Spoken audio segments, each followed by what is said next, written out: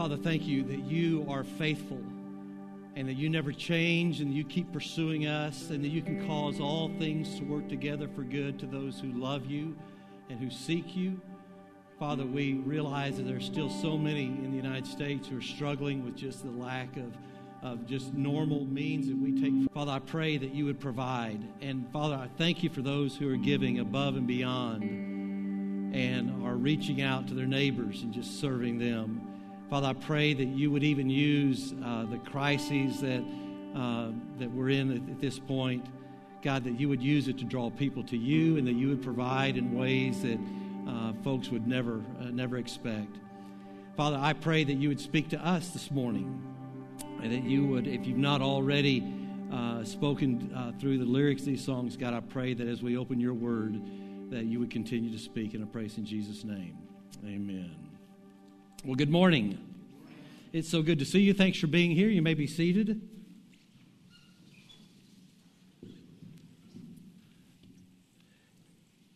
Being from the South, I have interest in all that's going on, probably as much as you do as well. Karen and I lived in Houston she grew up in Houston, and I was there for about 8 years doing youth ministry work. But there was one of our favorite guys. I never met him, but I just always appreciated Mattress Mac. And this guy owns a furniture store and basically just opens up his building anytime there's a need. And so right now he just said, anybody who needs a place to sleep, I've got lots of mattresses. And so opened it up and is providing food. And again, I think it's amazing how God's people rise to the occasion, even in the midst of Mattress Mac's own issues. Still putting the needs of other people in front. And so I'm grateful that God is working in the lives of people and through people. Our prayer verse for this week is John 16:33, and it fits so well with the passage the message that we just sang in song, where God was faithful then, he'll be faithful now. John 16:33, Jesus said, I told you all of this that you may have peace in me. Here on earth you will have many trials and sorrows, but take heart because I have overcome the world. I mean, think about this. The hoped outcome, what we all look for, is peace. And that word peace means regardless of circumstances. So this is not circumstantially driven. So he says, in me, which is the key phrase, the key there, that you may have peace in me. And then he says, you're going to have many trials and many sorrows, but take heart, I have overcome the world. And I have overcome the world comes... Actually, you just sang this truth in the Greek New Testament where it says, I have overcome the world. It's called the perfect indicative case. Now, normally you'd say, who cares? You should care because this is an amazing case. Perfect indicative means God did something in past, but it has continuing results. It never runs out. So God has overcome the world, is overcoming the world, will overcome the world. And so when we have all kinds of trials and tribulations and we're in him, we've opened our life to Jesus Christ, he says, I can give you peace. And you need to know, because not only have I taken care of you in the past and those that come before me, before you, I can continue to meet your needs and I will continue to meet needs even afterwards. So how do we face the future? So here's where I want us to take for just a moment and practice this. Name your fear. Because he says, you're going to have many trials and tribulations. And the word trials, again, it's kind of an unnerving word. It means how the grain is crushed underneath a rock. And so many, we move in and out of these situations where we feel overcome and overwhelmed and feel crushed. And so Jesus says, I do realize that you are going through all kinds of trials and tribulations. So name your fear. That didn't take long, did it? Or another way to say it, I have anxiety over. And then he says, turn it over to the King of the cosmos and trust that he's in control of what you cannot control. He says, I have overcome the world, so I trust you with. That whatever your anxiety is, whatever you feel crushed, that you would say, God, I'm going to put this into your hands, because if you can create the world, you probably can handle whatever issue I'm going through. And then the beauty of this, where he says, that in me you may have peace, peace which means regardless of the circumstances. That means that you could actually pray this prayer: Lord, just don't make it better, make it count. Can you imagine what would happen if our prayer life moved to a depth of where we didn't just say, God, would you solve my problems, but in the process of solving my problems, would you make it count? That is a sign of maturity. That is a sign of someone who says, God, you're bigger than I am. You're the creator of the cosmos, and so you're worthy of worship. And if you're able to make the world, you can probably take care of this. And so I trust my whatever into your hands because you will meet my needs. Make it count. Let's pray together. Father, there are so many just online and in this room who are feeling crushed and feeling unnerved, feeling out of control. Father, I pray that we would find peace in you. Thank you that you said you can provide peace regardless of circumstances because you have overcome the world. And so, Father, I pray that we would give you whatever is unnerving for us right now. And I pray that you wouldn't just solve our problems. I certainly pray that. But God, I pray that it would go to a depth of prayer that we've never prayed before maybe. That would say, God, don't just make it better, but God, make it count. And I pray this in Jesus' name. Amen. Well, Beth, let the cat out of the bag. We are in the midst of talking about, as a church, we're identifying, what I'm excited about, we're committed to following Jesus by doing what Jesus did in order to become like Jesus was. We have identified some of the highest return on growth disciplines that will help us to grow in our faith.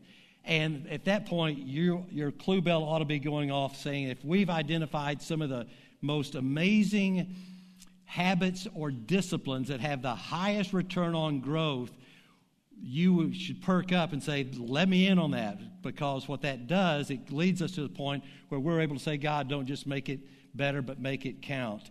So I want to challenge you to do not underestimate the power of focused, doable, sustainable habits. Don't underestimate the power of habits. And we, as I've said, we've identified some of the ones that have the greatest return for growth in your love for God and your love for others. And we've identified those, and we're talking through them over the next several weeks. Last week we talked about worship and the power of worship, and what that consistent habit of not just daily worshiping God, but coming together as a group of people. And I loved what Francis Chan said about worship. He said, isn't it a comfort to worship a God we cannot exaggerate? Isn't it a great thing to realize that we have access to the God that no matter how big we think He is, He's bigger than that. He's able to do exceedingly, abundantly, far beyond whatever we could think or imagine. And if you have a huge imagination, it's so small compared to the greatness and the bigness of God. God, don't just make it better, make it count. We have a God who can do that. So today what I want to talk about is prayer. And our second habit that is what we would call a next step in experiencing God. And what we are doing as a church, we are challenging not just brand new followers of Jesus, because that's why our church exists, actually, is kind of twofold. One, to reach the next generation who with the great news of Jesus Christ, but also to help all of us become fully devoted followers of Christ. And so we're identifying habits that will take us to a level that we've never been at. For those who are brand new, we've got some feet wet habits. And for those of us who've been a little more seasoned, we have some knee-deep or chest-deep activities that will be helpful that we'll be talking about. So prayer is not an action, it's an interaction. So that being said, will you take your Bibles and turn to Matthew 6, and we're going to learn what Jesus had to say about prayer. Again, we're going to do what Jesus did in order to become what Jesus was. Matthew 6. I love what David Platt said as he introduced prayer. He said, God, in His sovereignty, has chosen to make prayer a powerful means by which we interact with Him to effectively shape the course of history. Is this not mind-boggling, totally baffling? When we recognize that we serve a God that we cannot exaggerate, a God who doesn't just make things better, but he makes it count, we have literally the ability to change the course of history. And what does that look like? As God changes us, he begins to change everybody else around us. That's why it's so important that we individually pursue Jesus Christ, because everybody wins when you're growing. Everybody wins when you're growing. You want to affect the next generation, pursue Jesus Christ. So here's what Jesus said in Matthew 6, verses 5 to 6. When you pray, don't be like the showboats who love to pray out publicly on street corners and synagogues where everyone can see them. I tell you the truth, that is all the reward they will ever get. It's just basically image management, right? They'll get their reward from everybody else. But when you pray, go away by yourself, shut the door behind you, and pray to your Father in private. Then your Father who sees everything will reward you. Several things that we'll look at, make some no-brainer observations, and then jump into some specifics. One, what Jesus is talking about, we need to consistently pray. When you pray, not every now and then, but when you pray, and then he goes on to talk. It needs to be something that we consistently interact with God on. Second thing he says, go away by yourself and shut the door. In other words, get alone. And here's why it's so important by being alone. Being alone helps me to abandon circumstances as my lens by which I evaluate life. Getting alone helps me to abandon circumstances as my only lens on life. What we tend to do when we don't get alone is we look at all of our circumstances. But this is saying get alone with the God of the universe and begin to focus on him, and all of a sudden the lens begins to change. So the third thing is to focus on God. Quit focusing on circumstances and to focus on God. And then fourth, expect God to respond. This simple discipline, this simple habit can change the trajectory of your life and the lives of all those around you. Because we serve a God whom you cannot exaggerate. I love what Andrew Murray said. He said, beware in your prayers above everything else of limiting God, not only by unbelief, but by fancying that you know what he can do. You ought to like that just because he used the word fancying. So there's two extremes here. The extreme of saying, I don't think he's big enough, or I think he is big enough, and this is what he's going to do. Be amazed and shocked by what God can do when you get alone with him and you begin to focus on him and not focus on everything else around you. So if we're going to do what Jesus did in order to become like Jesus was, let's just take a bit of lesson from Jesus and notice the common denominators in these verses that I'm going to read quickly to you. Luke 5:16. Jesus often withdrew to lonely places and prayed. Jesus often retreated to pray. Luke 6:12. One day soon afterward, Jesus went up on a mountain to pray, and he prayed to God all night. Mark 1:35, and rising early in the morning while it was still dark, he departed and went out to a desolate place, and there he prayed. Mark 6:46, after telling everybody goodbye, he went up into the hills by himself to pray. Luke 11:1, once Jesus was in a certain place praying. As he finished, one of his disciples came and said, Lord, teach us to pray, just as John taught his disciples. Jesus often prayed, sometimes lengthy, sometimes not so lengthy. But he sought the presence of God. And I want to take you to one passage when he is about to go into the greatest atrocity in his life, right before he gets crucified. Mark 14:32. They went to the olive grove called Gethsemane, and Jesus said, sit here while I go and pray. He went on a little further, and he fell to the ground. He prayed, if it were possible, that awful hour awaiting him might pass him by. he cried out, "Everything is possible for you. Take this cup of suffering away from me. Yet I want your will to be done, not mine." Lord, don't just make it better, make it count, is what Jesus said. In the most difficult atrocity he was ever going to face, he realized, I don't want this to happen, but nevertheless, not what I want, but I want this to count. I want God to make this count. May I make the understatement of the morning? If Jesus needed time alone with his Heavenly Father, we can all be sure we need it even more. It's the power of interacting with God. So Jesus gives us a model prayer.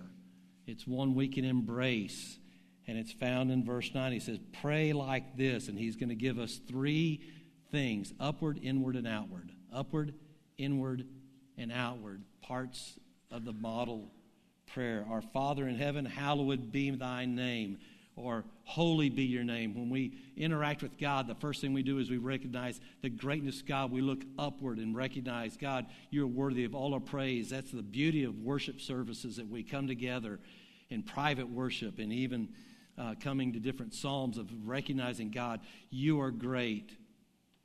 Hallowed is to treat him as unique in a class by himself. He's the creator of all and the only one deserving our worship. In other words, he's not your cosmic DoorDash.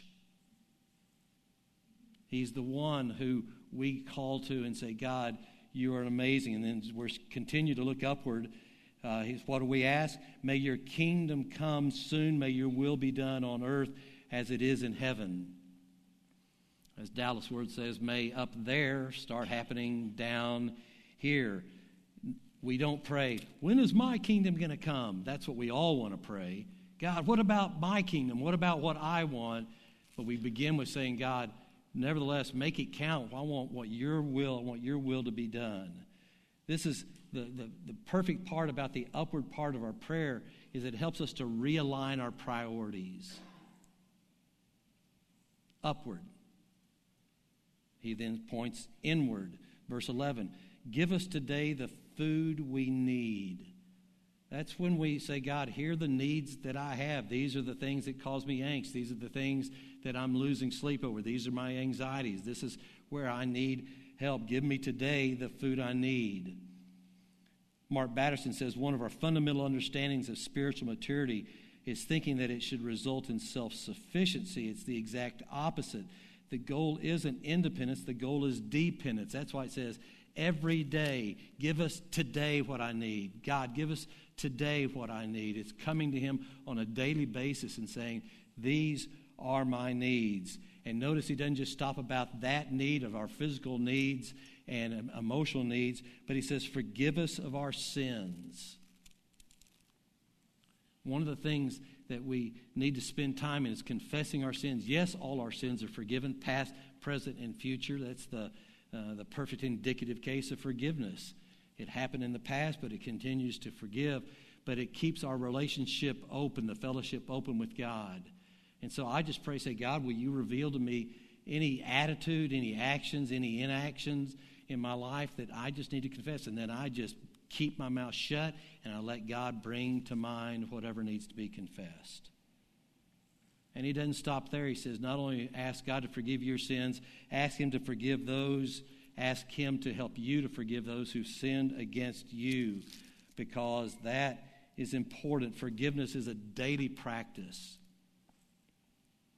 Forgiveness knows no limits. It's on a daily basis that we live in confession with God, saying, God, I need to confess this.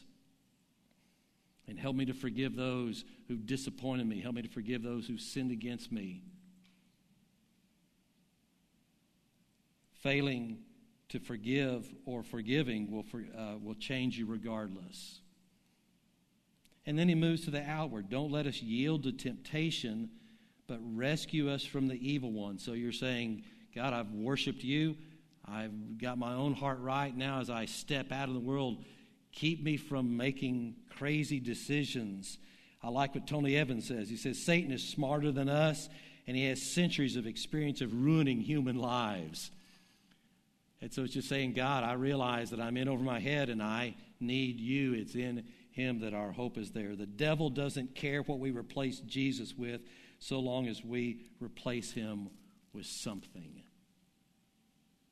That's all it is. Satan just wants you to replace your upward with something horizontal. That you put your thoughts and your hopes and your dreams in the horizontal, not the vertical. So let's practice for a moment. Well, I want to close our service by just quickly introducing the practice of this. We've talked about it, but let's just spend some time talking about and praying. So let's put it into practice. Upward. Matthew 6, verse 9 and 10. Our Father in heaven, hallowed be your name. Your kingdom come, your will be done on earth as it is in heaven. So just pray this verse to God as your upward prayer. It's Jeremiah 10, 6-7. Just spend time and let those verses speak upward for you.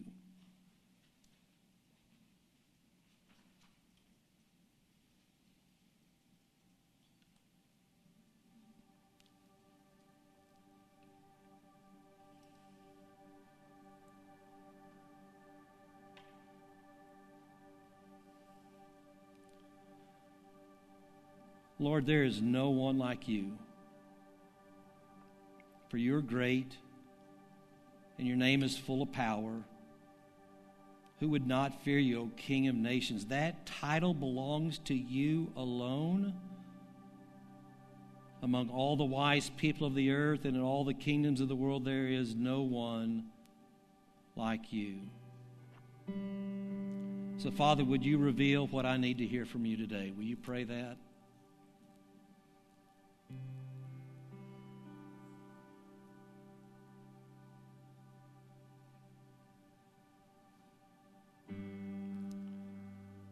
And as you reveal, help me to act upon what you reveal to me.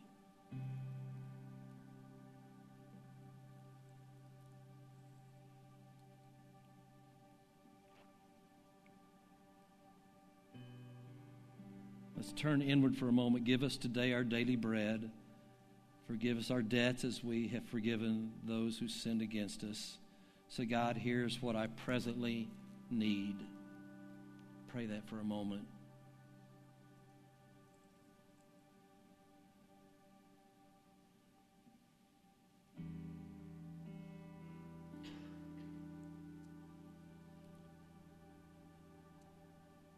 Father, I need forgiveness. Would you search my heart, O God?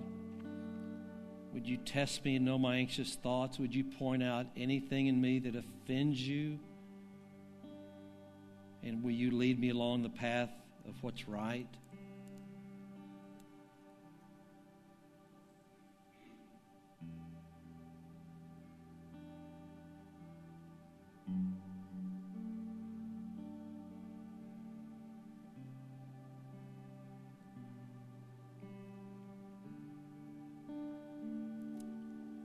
Father, as I go out into the day, would you lead me not into temptation? Would you deliver me from the tricks of the evil one who knows where I'm weak? I need your help.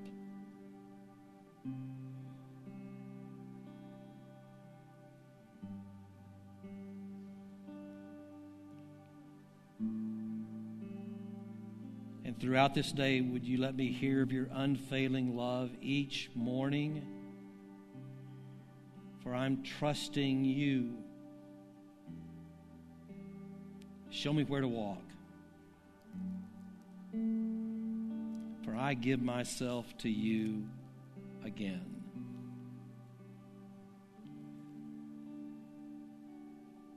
Father, may we be a church filled full of people who pray. May we come to the place as a church where we don't just pray, make it better, which we do want that to happen, but make it count. Whatever comes our way, God, make it count. Our hope is in you and in you alone. May our focus be on you and may we follow through with whatever you revealed to us. And I pray this in Jesus' name. Amen. Thank you for joining us this morning. As we always close our service, we give you an opportunity to give online or give here at our church. It matters. It helps us to be able to meet the needs of those around us. Before we leave, I want to encourage you. There are a couple opportunities tomorrow night at 7 o'clock, and you can find this on our web page, the very front page. Just scroll down to Monday event, and we have Next Step Extra, and we're just going to talk about prayer. We'll interview several people who are growing in their prayer life and just brainstorm with them and say, how's it grown in your life, and what's it look like, and what happens when you get stale? How do you keep your prayer life from becoming stale and self-centered? So we'll have that. That's at 7 o'clock from 7 to 7:45, and you can zoom in. The link is there. Also on our webpage, if you're wanting some help in prayer, feet wet, knee deep, chest deep ideas, you can go to newcovechurch.org/experience-God, experience/God, and go to, or just go to Next Steps. And we've got several different ways for you to grow, to pray through Scripture, to use what we talked about this morning, how Jesus modeled it, other ways of taking your prayer life to a next level. So we want to do whatever we can to come alongside to help you take your interaction with God to the next level. Let me pray for us, and I'm so glad you came this morning. May God bless you and keep you. May the Lord make his face to shine upon you and give you peace as you interact with him this week. Father, we commit this week to you. May we be people who pursue you. May we be people who pray, God, not just make it better, but make it count. And may that happen as we pursue you and you alone. Anytime we begin to put our hope in circumstances, tap on our mind's eye so we can confess that and put our hope in you. And I pray this in Jesus' name. Amen. Thanks for being here.